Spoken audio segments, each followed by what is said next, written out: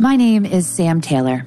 I'm a parent to 2 great kids. I'm a wife, a writer, a yoga instructor, and probably like you, a bunch of other identifiers that we pick up along the way.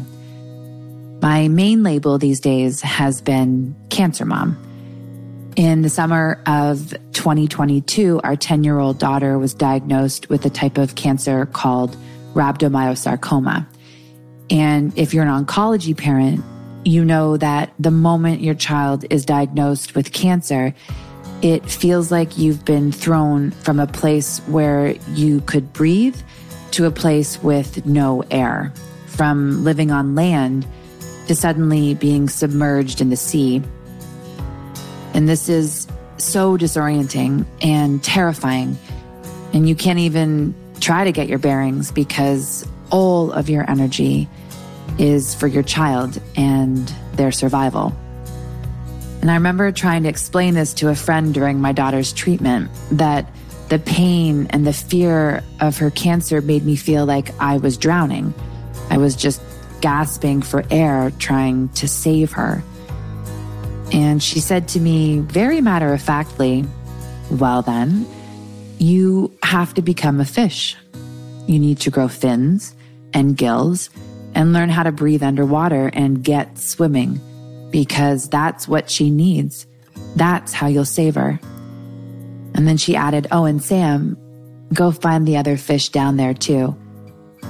That's how you'll save each other." So you, my friends, you are the other fish.